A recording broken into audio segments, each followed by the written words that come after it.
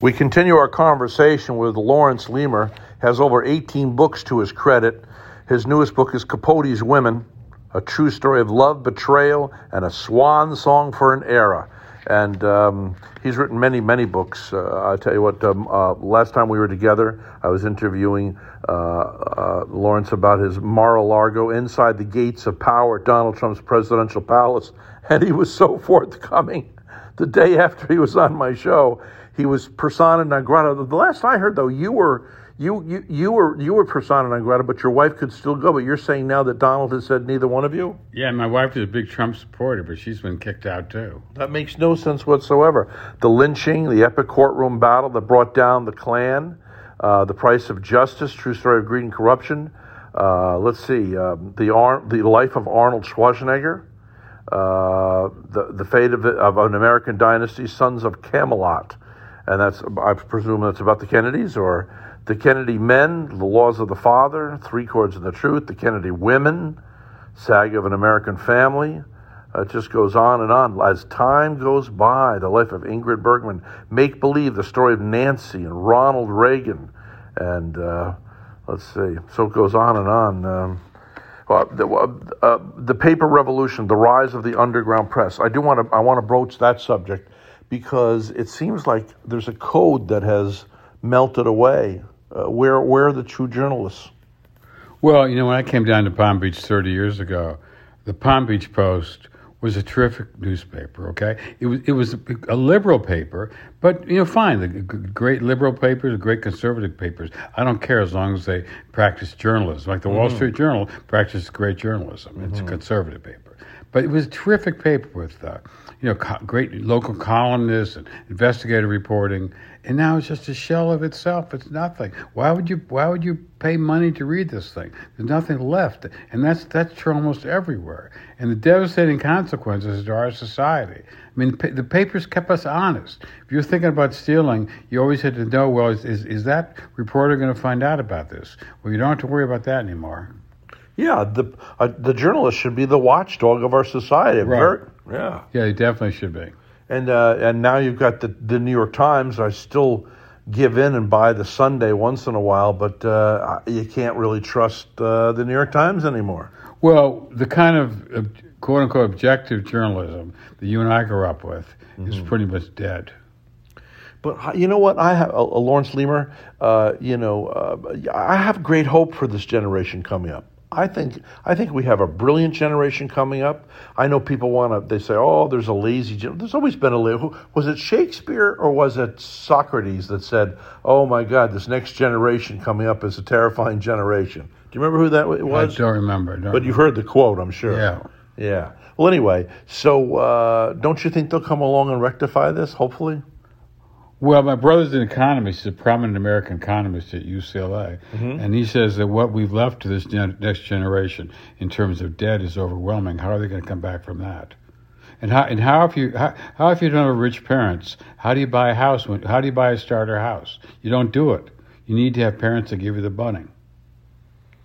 Well, I would say that's even true for my part. I mean, it was I had $10,000 left over from the inheritance I got from my grandmother, which was my first down payment. Everybody needs some sort of a hand up, it seems. Well, we need more than a hand up if you've got $200,000 in college debts. Yeah. Well, how do you feel about that?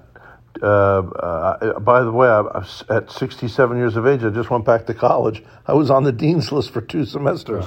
I was always a C student and, great. I know my brother would say, who makes a lot of money at UCLA. Yeah. And I know how much he made because I could see in the state that he was making $450,000 a year as a professor. And $450,000 a year as a professor? Yep. And that was just part of what he was earning. How does that happen? That's what goes on. The top professors make that kind of money, and my brother says it's wrong. My brother says that these tuitions has gone up because it's a total scam, and also the ways these universities have changed. I live 2 blocks from George Washington University. I mean, do you remember when I remember what my room was like? It was just a shoddy little place, but who cared? You're a college student. Now I'd move into one of those dorm rooms at George Washington and live there. They're absolutely luxurious. Well, and also you've got these universities begging for money when they've got $1 billion in the right, and all these administrators, room after room full of administrators, and the teachers don't even teach. The aides, the assistants do the teaching. The professors are too busy. I don't know what they're too busy doing, but they don't want to do anything. What does your brother? Well, he's a professor. What does he teach to earn $450,000 base salary? Economics. And I probably shouldn't even mention this, but you know, he's not that unusual. That's the point. When I saw that, I was surprised. But you go down that list, and you can't believe the salaries these people are getting. This is a state institution. Yeah, well, there's always been big money in education. Really. Well, look what the presidents. I mean, they're getting several $1 million a year. The presidents of these universities and colleges getting how much? Several million. Yeah. Yeah. And it's too bad because with the love of money, you have corruption and whatever. Maybe they feel they have to. I just don't know how these things graduate, how they elevate to such.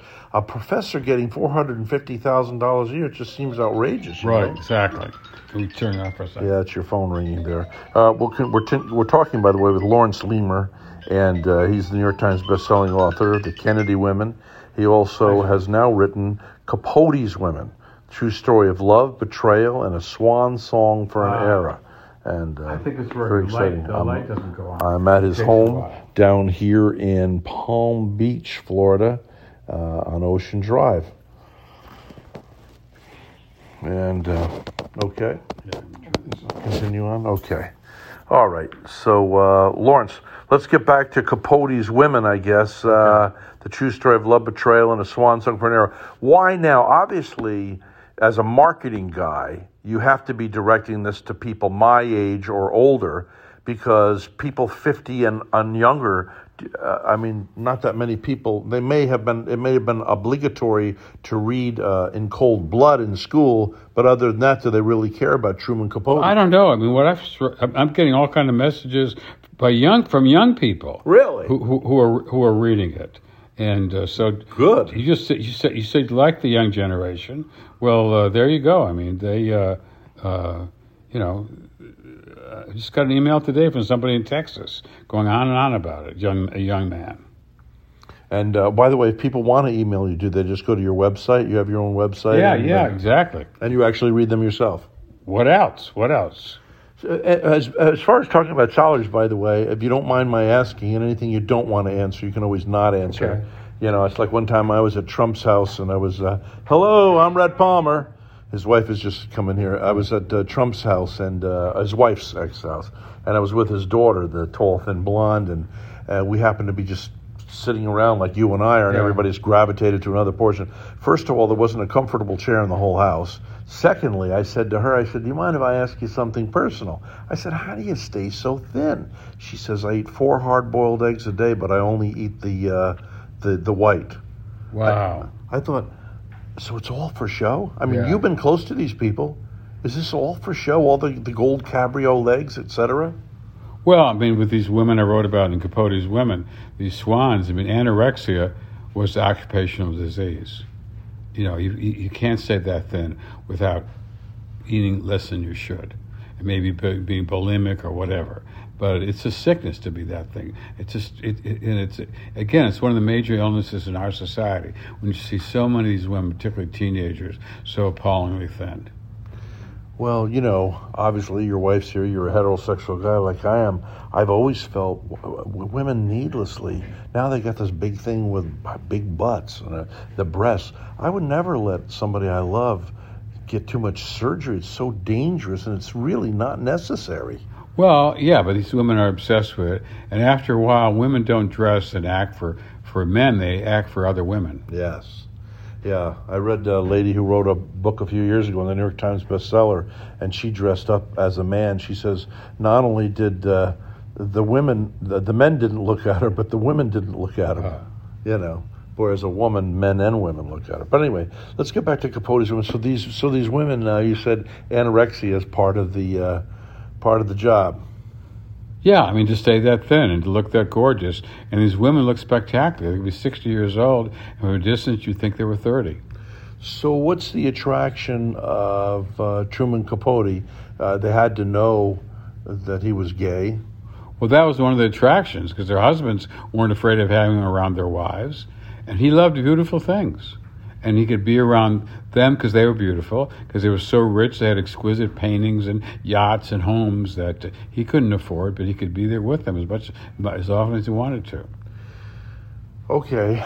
I remember hearing recently from the fellow who was the assistant to Princess Diana, and she was saying she was aboard that multi-billion-dollar yacht. She's out on the deck, and she says, "I am miserable here. It's icy cold inside. It's horrible out here. I don't want to be on this boat." And here the whole world is thinking that Diana every woman wants to be her, and yet she was miserable. Well, that's true with so many of these people. I mean, one thing I've learned writing all these books is don't be envious of anybody. If you look carefully, you'll see there's nothing to be envious about. Do you think there's oftentimes more happiness in more love and happiness in a smaller home than there is in playing for prestige? The happiest man in America runs a hardware store in Topeka, Kansas. He goes bowling in the bowling on Thursday night. He goes to church on Sunday. He's got 2 kids. He's happy. Is his life kind of boring? Yes, but he's happy. Okay, so what do you want people to know about Capote's women? Well, I'd like them first to admire Truman, not just think about his drinking and his drugs, but admire the great writer he was, and what could have been, what we lost because of his becoming so dissipated. And I'd like them to appreciate these women and what they did. In 1962, I worked for 3 months in Iowa, in Watchir, Iowa, on the Watchir Patriot Chronicle, a weekly newspaper. And I observed that little town so well. In the high school, the boys, the young men, wore blue jeans and white T-shirts with the sleeves rolled up. And the young women got these dresses that they would go to Sioux City and buy from J.C. Penney's, which was a very important institution then. That for $10 or $12, they were knockoffs of the dresses at the Swans that Truman Capote's elite women wore, and they identified with that. And this was their statement that these young men wanted to become farmers like their father, and these young women said, "We don't want that." And wearing these dresses was a symbol. We want out of here. We want to do something different. In Cold Blood, I mean, I'm still thinking about what I learned from you today, Lawrence Leamer, and that is that he fell in love with one of the murderers, and it was so devastating because he said it was a nonfiction novel, and he was so devastated after having written that was going to be it. He didn't no more writing. No, that's not true. It just took him a while to get over it, but he continued writing after that. Oh, he did? Yeah. Oh, well, look, so I get the wrong information. So, what else would you like us to know about him before we close out today? I think he's done a great job. Yeah? Okay. Well, listen, I want to thank you very much for inviting me into your home. And Mrs. Leamer, nice to meet you. I'm Rhett Palmer, by the way.